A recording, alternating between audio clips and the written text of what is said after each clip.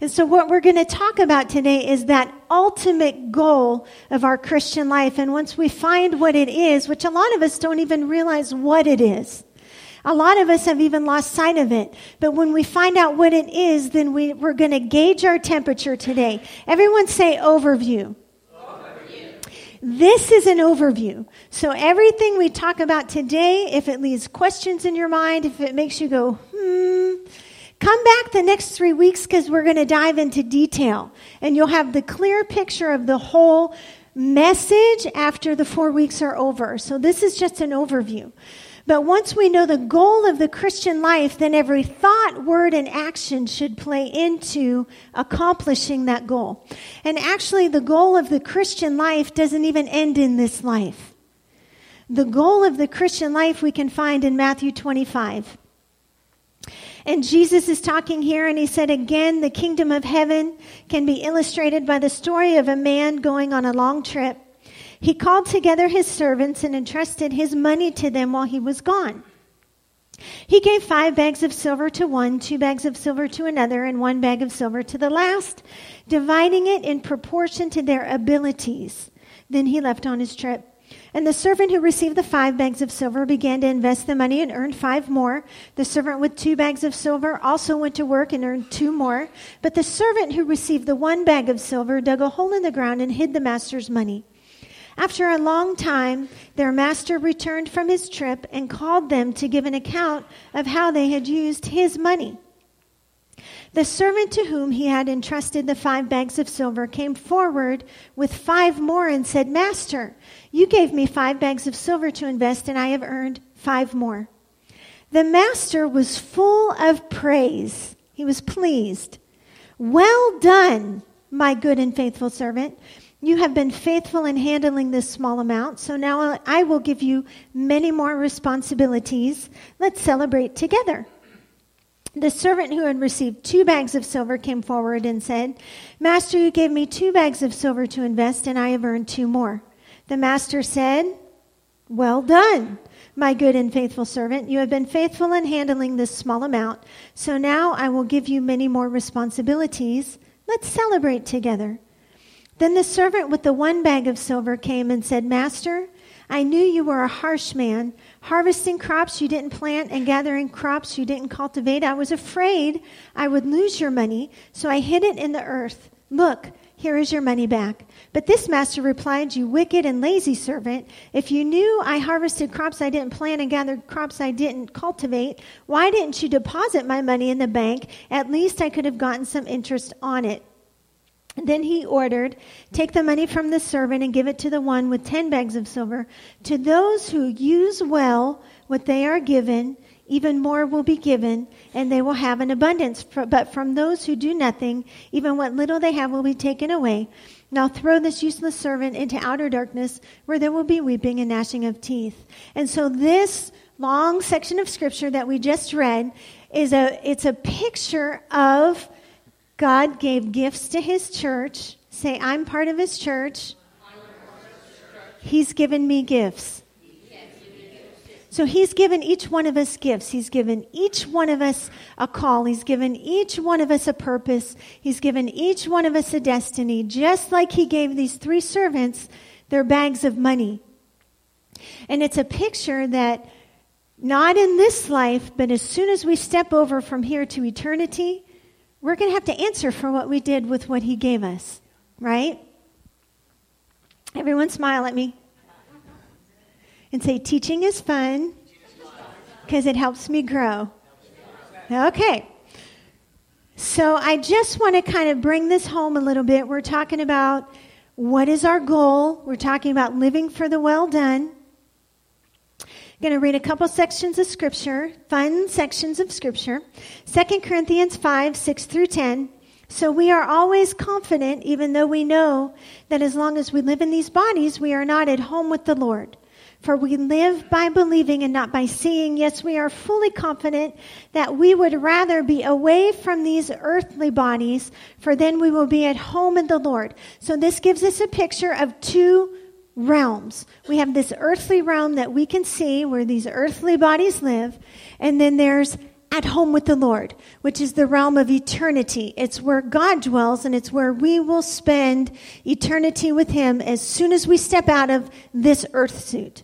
As soon as our heart stops beating, as soon as we leave this earth, as soon as we die in this body, because our hearts are alive from God, because we accepted Christ, we step over into eternity where God lives. So 2 realms. We have the earthly realm, we have eternity. So to be absent from the body is to be present with the Lord. Whether we are here in this body or away from this body, our goal is to please him. It's for the well done. For we must all, say all, stand before Christ to be judged. For we will receive whatever we deserve for the good or evil we have done in this earthly body. Smile at me. 1 Corinthians 3:11 through 15 says, for no one can lay any foundation other than the one we already have, Jesus Christ. Jesus is that foundation, okay? Anyone who builds on that foundation may use a variety of materials, gold, silver, jewels, wood, hay, or straw. But on the judgment day, fire will reveal what kind of work each builder has done. The fire will show if a person's work has any value. If the work survives, that builder will receive a reward. But if the work is burned up, the builder will suffer great loss. The builder will be saved. Everyone say the builder will be saved. But like someone barely escaping through a wall of flames. So no one can lay a foundation other than the one that's already been laid, Jesus Christ. So I just want to preface everything by saying this is not a salvation issue. What we're going to talk about today is not a salvation issue. There's one foundation. There's one way for salvation, and that is Jesus Christ. When you believe in your heart and confess with your mouth, you are born again. You are eternity bound to heaven.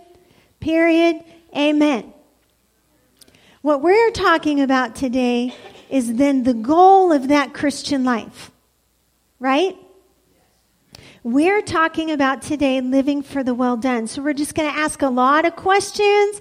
I'm going to get you thinking. Your mind might hurt when you leave today, but that's what teachers are for. Say, I love teachers. Say, I love you, Pastor Tony. So we're going to look at some differences today. We're going to compare and contrast some things. Because and we're going to take a look at what it really means to live for the well done. What does that even mean? So we're going to ask ourselves some questions. Am I a Christian or a disciple?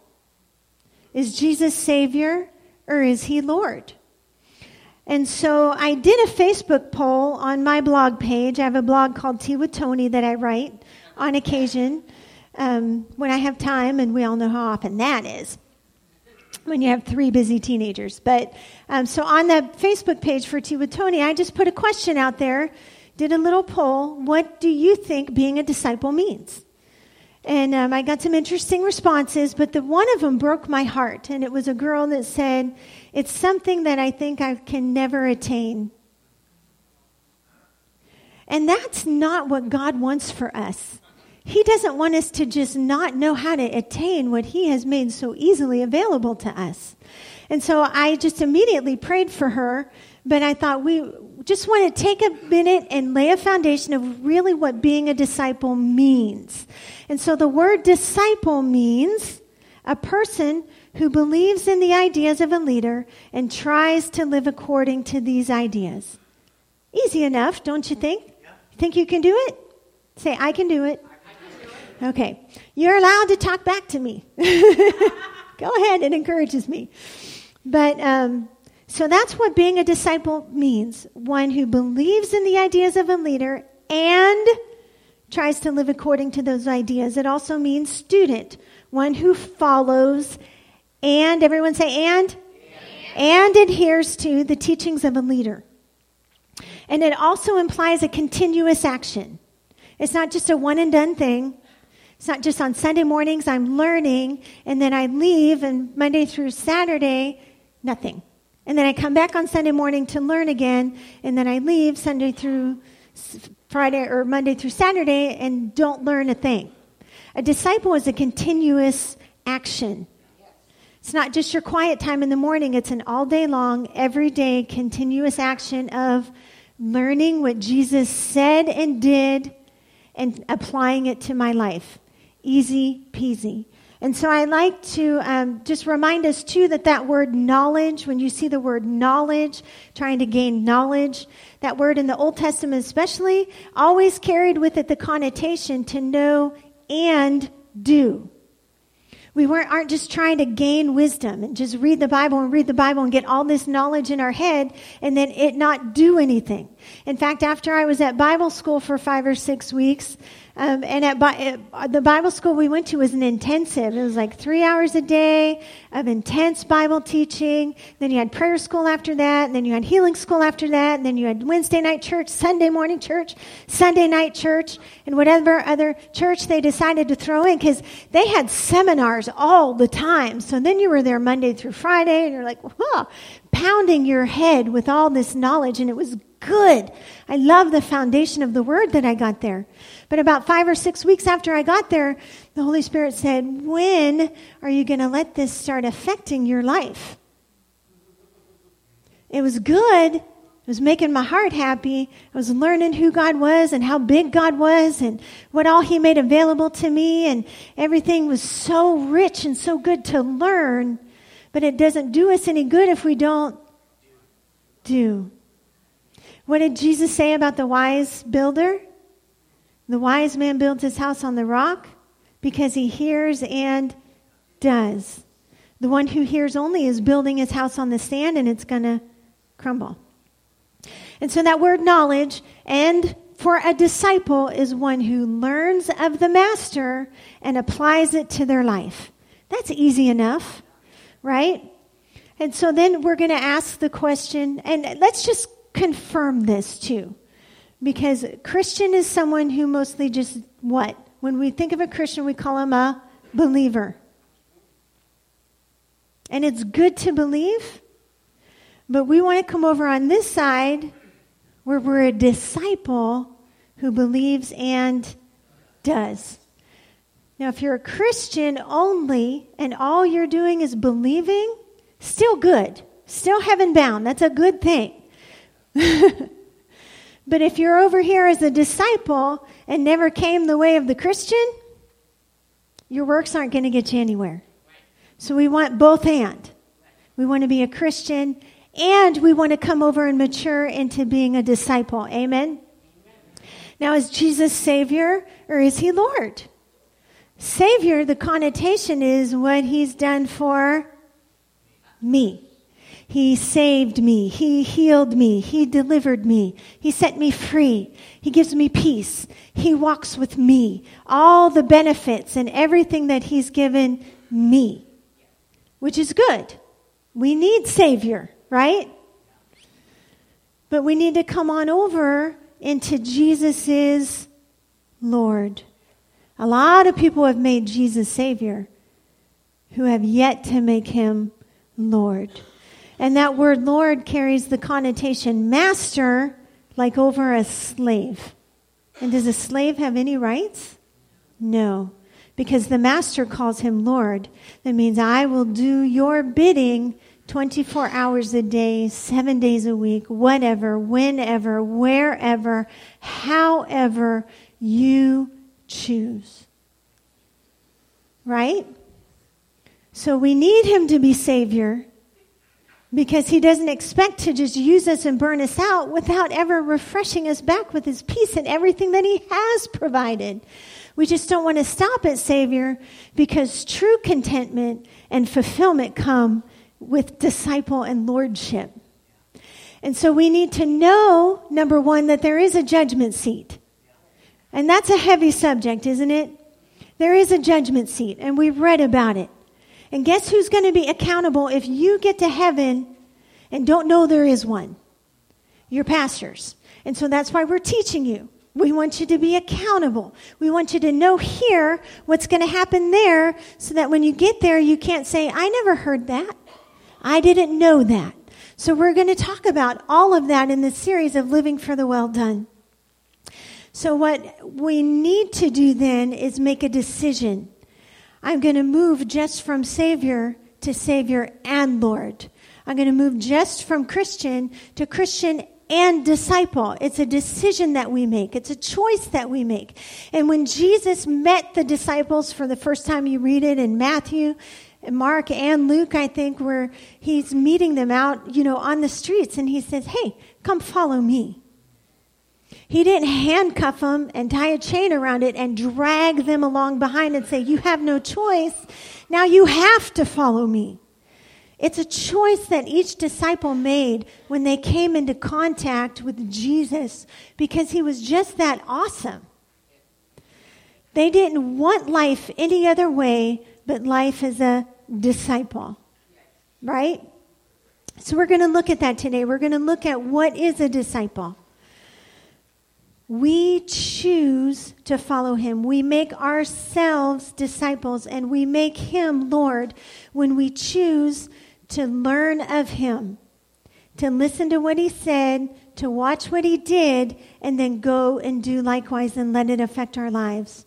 And so we're going to look at 2 areas today that we can specifically apply to our life as far as being a disciple. And we're going to go into more detail. Everyone say overview. Overview.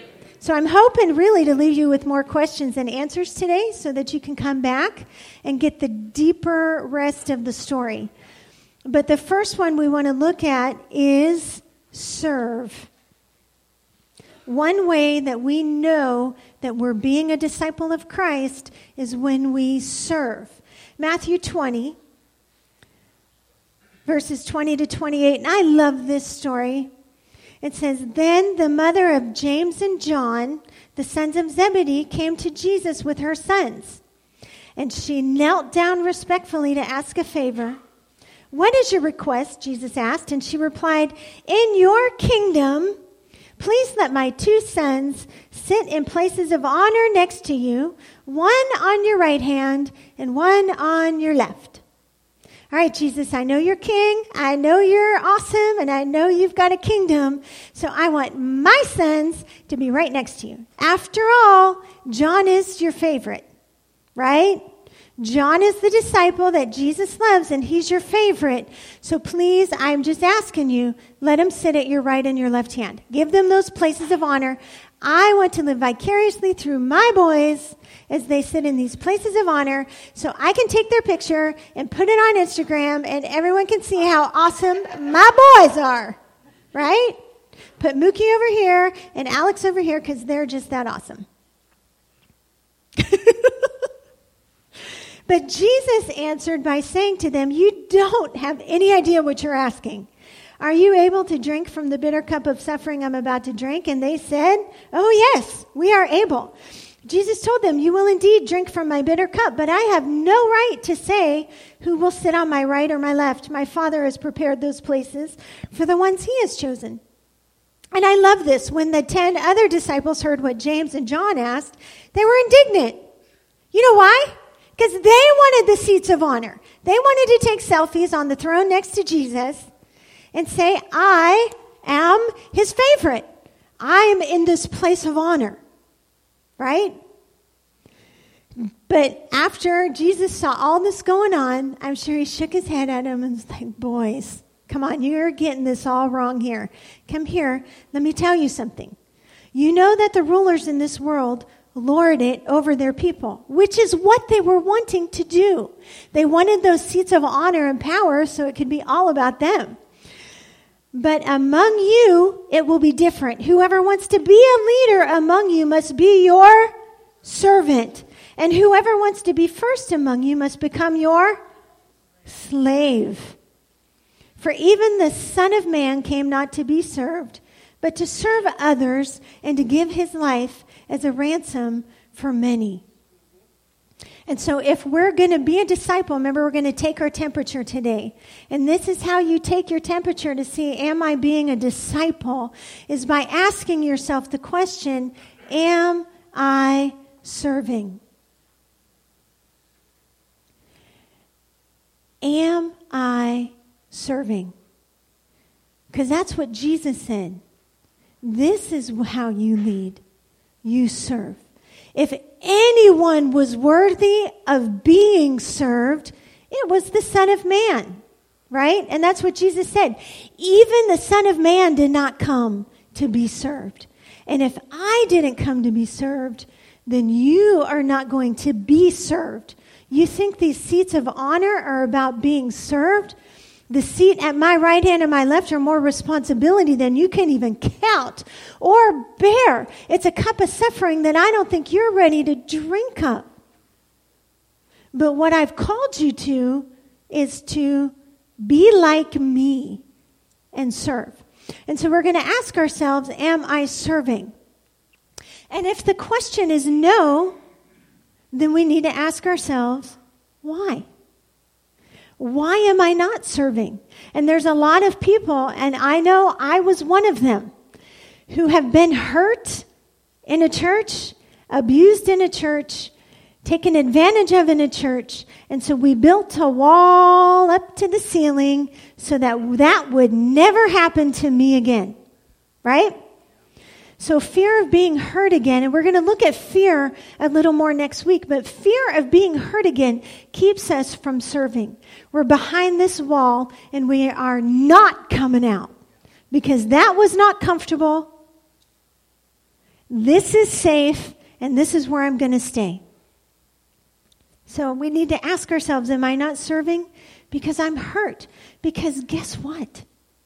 That doesn't take away the gifts that God's put in us. And that doesn't take away the fact that we're going to stand at the judgment seat of Christ and still have to give an account. And you're going to say, but Lord, I was hurt. The church hurt me and I couldn't do that again. But you know what? The church didn't hurt us. People in the church hurt us. And we need to forgive. We need to let God heal and minister to our hearts so that He doesn't necessarily bring the wall down like Jericho. He's not going to take that wall down like Jericho. Like it's just going to fall and you just jump back in and nothing's going to be horrible about it. But He'll allow us as He heals us to piece by piece and brick by brick take that wall apart so that the hurt is less and less, so that the trust grows more and more, so that you're able to step out and to do it again. So if it's hurt that's holding you back, then let me encourage you to take that hurt to God and let Him heal those places in your heart. Because you are still going to have to give account for the gift that God gave you. And when we stand in His judgment seat, us saying, well, I was hurt. Because let me give you a picture of something. I've been taking communion every morning just to remind myself of what God has done for me. Standing for some answers, healing in my body, a couple other things, just to strengthen that connection I have with Him in this busy, busy time. So I read 1 Corinthians 11 every day. On the night He was betrayed. And I just thought one day, Lord, how in the world did you know that Judas was about to run out and betray your life? And you, with love, brought him into the most intimate dinner you ever had on this earth.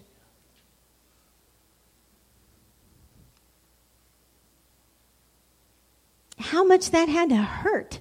He was flesh and blood just like we are. He was able to experience hurt and betrayal. But what was most important to him was that goal of living for the well done, of pleasing his Father. So this wasn't as important as this. So he was able to endure this to receive the well done. And sometimes that's what it's going to be. But we'll talk about that more in detail in the next couple lessons. But let me just encourage you to go to God. Sometimes we don't serve because we're just distracted and busy. Sometimes we've boundaried ourselves so much that there's no room to serve. We're going to talk about healthy boundaries. That's one of the questions we're going to answer in the last message is, can I say no and still be a disciple of Christ? We're going to look at that. You'll have to come back if you want to know the answer. So if we're not serving, we need to ask ourselves why. Because we're going to give account for what we did with the gifts. Now, there's a flip side to this coin. It's called over-serving. There are just some of us who say yes to everything. Every time there's a sign-up sheet at the church, every time there's a nursery worker need, every time there's a sisterhood need, every time there's a need, I'm just going to say yes to everything. I never say no, and I come serve, and I come serve, and I come serve, and I come serve. Also not healthy. If you're saying yes to everything, I mean, we appreciate you, we really do.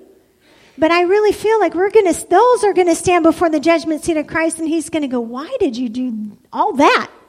This was all I was putting in your heart. This was all I was asking to do. And we're going to talk about that a lot next week because we're going to talk about fear. The fear of disappointing people, the fear of missing out, the fear of rejection, all these reasons why we overserve. Anybody ever overserved? I used to overserve. So we're going to look at all of that. So if we aren't serving, we need to ask why. And if we're over-serving, we need to also ask why. Is it feeding my ego? Is it a pride thing? Is it because I have no backbone? Is it because I need help drawing boundaries? We're going to look at all of that. But at the end of the day, Jesus called us to serve. And we're going to give an account for what we did with the gifts that he's given us to serve with. And the last thing I want to look at today is sacrifice. And the definition of sacrifice is giving up something you want to do something else or to help someone else. Giving up something that you want doesn't count if you give up something that you don't want. That's not sacrifice. It is not a sacrifice for me to not cook peas. I do not like peas. I never cook them. Never. Never in our whole married life have I cooked peas. My children have never tasted them. And I'm okay with that. Because I hate them. I don't just dislike them. I have a hatred of peas. So every time we go out to a restaurant that serves peas, Pastor Michael gets peas because he loves them. But I don't love them enough to cook them at home because I don't even like the way they smell. So I am not willing to sacrifice that. But no, it is not a sacrifice to give up something you don't like. Somebody served me peas and somebody else said, can I have your peas? That's not a sacrifice. That's a blessing. Take them away. But it's giving up something that you want to help someone else. And this is what Jesus did in Philippians 2. It says, though he was God, he did not think of equality with God as something to cling to. Instead, he gave up his divine privileges. He took the humble position of a slave and was born as a human being. And when he appeared in human form, he humbled himself in obedience to God and died a criminal's death on the cross. And therefore, God elevated him to the place of highest honor and gave him the name that's above every name. That cross, everyone look at the cross, symbolizes the cross that Jesus hung on. And we know that that was a sacrifice, right? The lamb slain, he sacrificed himself. But guess what? His whole life was a choice of sacrifice because we're talking about God here. He lived in eternity. The earth was his footstool, and eternity can't contain him hardly. The world is upheld by the words of his power. He was there in Genesis 1 where it says, God spoke, let there be. That word, Jesus was present. The word was present in creation. And he had to learn the alphabet. He didn't come as a teenager who already knew how to talk. He didn't come as a 3-year-old who was already potty trained. He humbled himself to come as a newborn baby that had to have his diaper changed and learn to be potty trained and learn the alphabet. And the one who created the trees had to learn what one was. His mom had to teach him the word for that. That was a sacrifice. He didn't think that his place in heaven was worth holding on to. Why? Because he wasn't living for himself. He was living for the well done. And so God has also called us to this place of sacrifice. And we love Jesus as Savior. And to condense it down, everything He is and everything He has belongs to us because He cut that covenant. But what He wants us to remember to be a disciple is to keep our focus on, because of His sacrifice, He's all mine. But the flip side of that is that everything that I am and everything that I have now belongs to Him. I make myself your slave. Use me wherever, whenever, all of me, my time, my talent, my treasure, my tongue, all of it, wherever, whenever, however you choose. A slave has no say over their schedule. Not any. They don't have any say over where they go, over what they do. The master declares it all. But what about my freedoms? I'm free. Yes, we are free. We're free to surrender it all to the one who surrendered it all. Right? Isn't sacrifice fun? Not really. That's why they call it a sacrifice. When we make Him Lord, we give up our rights on purpose. And we don't even get to keep part of it. Jesus didn't say, I'll go down there, but I'm keeping my glory. I'll go down there as long as I have an angel on my right hand and on my left hand, going before me and fanning me and worshiping me. He receives worship in heaven. He did before He came. He does now. The angels worshiped and adored Him 24 hours a day, 7 days a week, always. Laid it all down. Gave up His rights to any of it. Why? For us. For us. Jesus' sacrifice isn't comfortable. And if your life is comfortable, my life is comfortable, then I need to be asking myself, am I sacrificing? Because sacrifice isn't comfortable. Jesus didn't come to make our lives comfortable. He came to make us His. So that He could use us to bring as many people with us as we can. Right? He came to make us His so that His power and His glory could be on display through our lives. And the sacrifice on our part is that selfish old flesh that just keeps rising up. Anyone dealt with that selfishness? Our biggest arguments when the kids were little was over who got to get more sleep. It's my turn to sleep. No, it's my turn to sleep. No, I need it more. No, I need it more. Selfishness.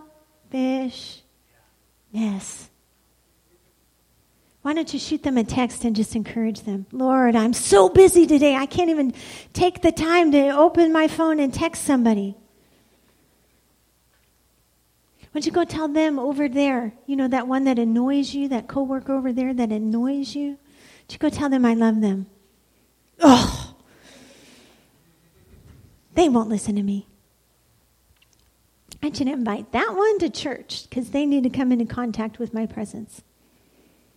Sometimes that's what sacrifice looks like. It's putting the flesh under to make sure that somebody else gets to know Him and somebody else gets to grow in Him. Sacrifice.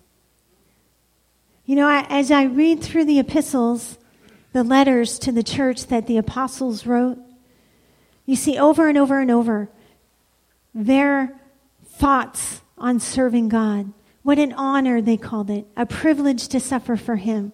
An honor to carry His name.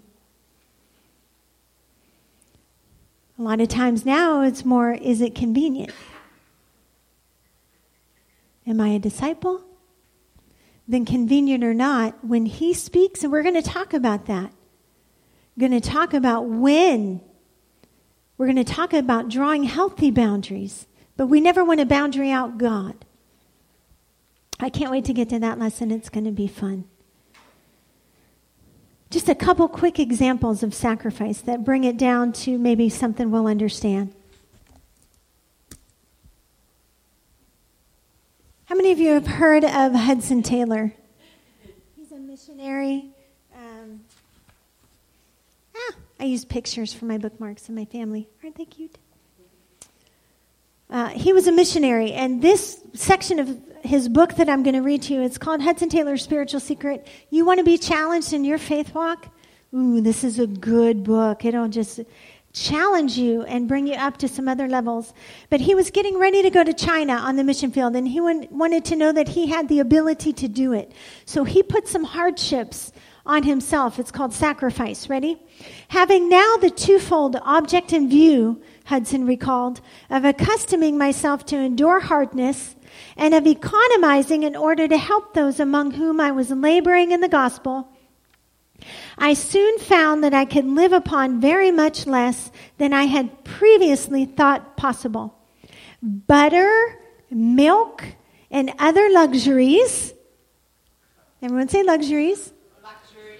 I ceased to use. Every time I read this book at least once a year, and every time I read that I cringe because I buy butter by the 4-pound thing at Sam's.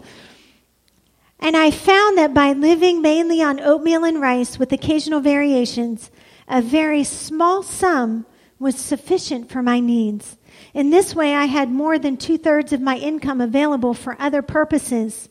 And my experience was that the less I spent on myself and the more I gave to others, the fuller of happiness and blessing did my soul become. Sacrifice. And then it says later, I never made a sacrifice, Hudson Taylor recalled in later years, looking back over a life in which that element was certainly not absent. But what he said was true. For the compensations were so real and lasting that he came to see that giving up is inevitably receiving when one is dealing with the heart of God. Sacrifice. I've never counted butter and milk as a luxury. But it makes me think, am I sacrificing? We live in a country that allows us comforts. Am I sacrificing? Am I living a sacrificial life so that when I get to heaven, I can hear that well done? So that other people can come to know him. So that other people can come to grow in him. That's our purpose in this life. And the purpose of this message was not to bring condemnation. Not at all. I've lived in condemnation on this kind of stuff. I remember sitting in a ladies' retreat one time, and the woman was teaching on prayer, and I had a 2-year-old, a 1-year-old, and a 2-month-old. And she was talking about all this time we should be spending in prayer. And I love prayer. It's like my deal. It's my thing. But I remember leaving that ladies' retreat thinking, I'll never get there. I'm not even sleeping. All I do is chase kids, change diapers, and cook, and then clean up, and then chase kids, and clean up, and chase kids, and change diapers. There was no time. Until I took it to the Lord. And I said, well, can I? Because we're really good about looking at our calendar and telling God there's no time. But when I went to him instead and said, all right, Lord, this is something you're calling to do. How can I do this? And you know what? He showed me pockets of time in my schedule every day that I didn't even know were there, that I could use for prayer. And it was awesome. Don't put it in a box. Don't take your calendar to God and tell him what you can and cannot do. How about you take your life to God and say, what do you want me to do? Right?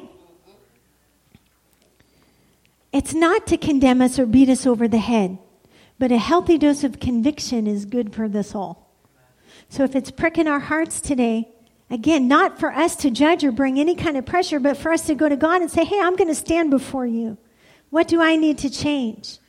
Better convicted here and well done there, right? So I'm going to end with this. Acts 20, verse 22, Paul said, and now I am bound by the Spirit to go to Jerusalem. I don't know what awaits me except that the Holy Spirit tells me in city after city that jail and suffering lie ahead. Woohoo! And I love verse 24. But my life is worth nothing to me, and that is the heart of a disciple. My life is worth nothing to me unless I use it for finishing the work assigned me by the Lord Jesus, the work of telling others the good news about the wonderful grace of God. And God's never going to take something from you that he doesn't fulfill you. There is nothing more fulfilling, nothing more satisfying, nothing more energizing, nothing more joy-giving than using and walking in the gifts that he's put on the inside of us. I think the most miserable I've ever been in my life was in the season that I sat myself down and said, I am not doing it because I was hurt. I was so miserable. It wasn't until I was able to start using those again and letting him heal my heart that there was joy. The Bible said in Hebrews that for the joy that was set before Jesus, he endured the cross. But there was joy that came with it. Why? Because he was living for the well done. And he was able to bring all of us with him to glory because of what he endured on the cross. Oh, there's so much joy in it. So much joy. God wants to use you. He wants to use me to leave his fingerprints in this earth. Jesus isn't physically here anymore to leave fingerprints anywhere. But he wants to use each one of us to leave his mark, to leave his fingerprints on this earth. And the question that I want us to ask ourselves this week is, am I letting him? Amen? Amen.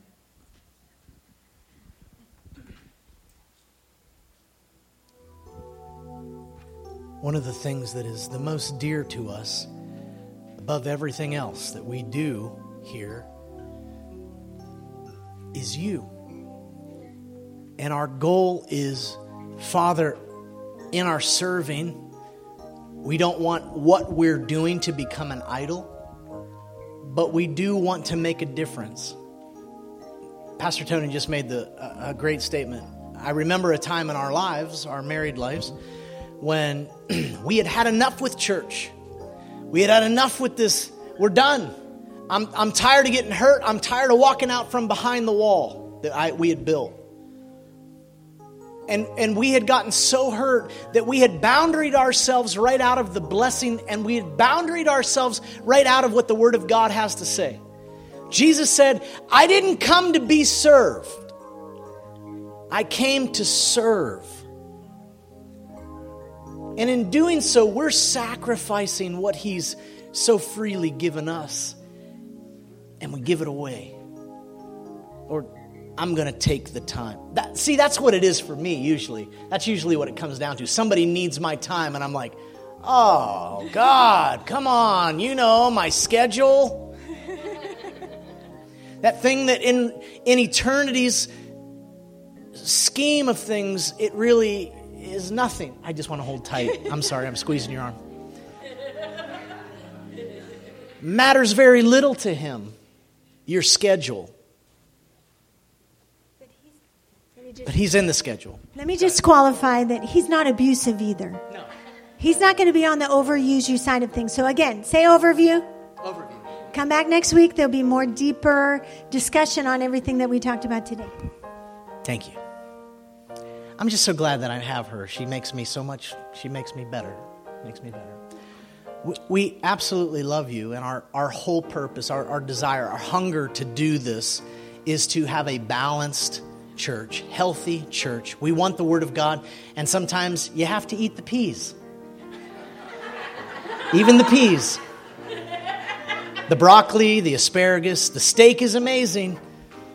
But sometimes you got to eat your veggies, and this is what we want to do. We want to see us grow up healthy and balanced in the Word of God. Amen? Can you stand with us? Life groups start this week. Make sure that you sign up if there's still some room on some of those. Our goal is that we would disciple you through life groups. Life groups is a great tool, so please make yourselves available to that. We want to bless you in the mighty name of Jesus and just speak this over you and just declare that you are God's son. You are God's daughter. You are the righteousness of Christ. You are our righteousness of God in Christ Jesus. And what He has to say about you is ever so much more important than what the devil will try to lie to you about. So we bless you with the ability to hear His voice, God's voice, through His word this week.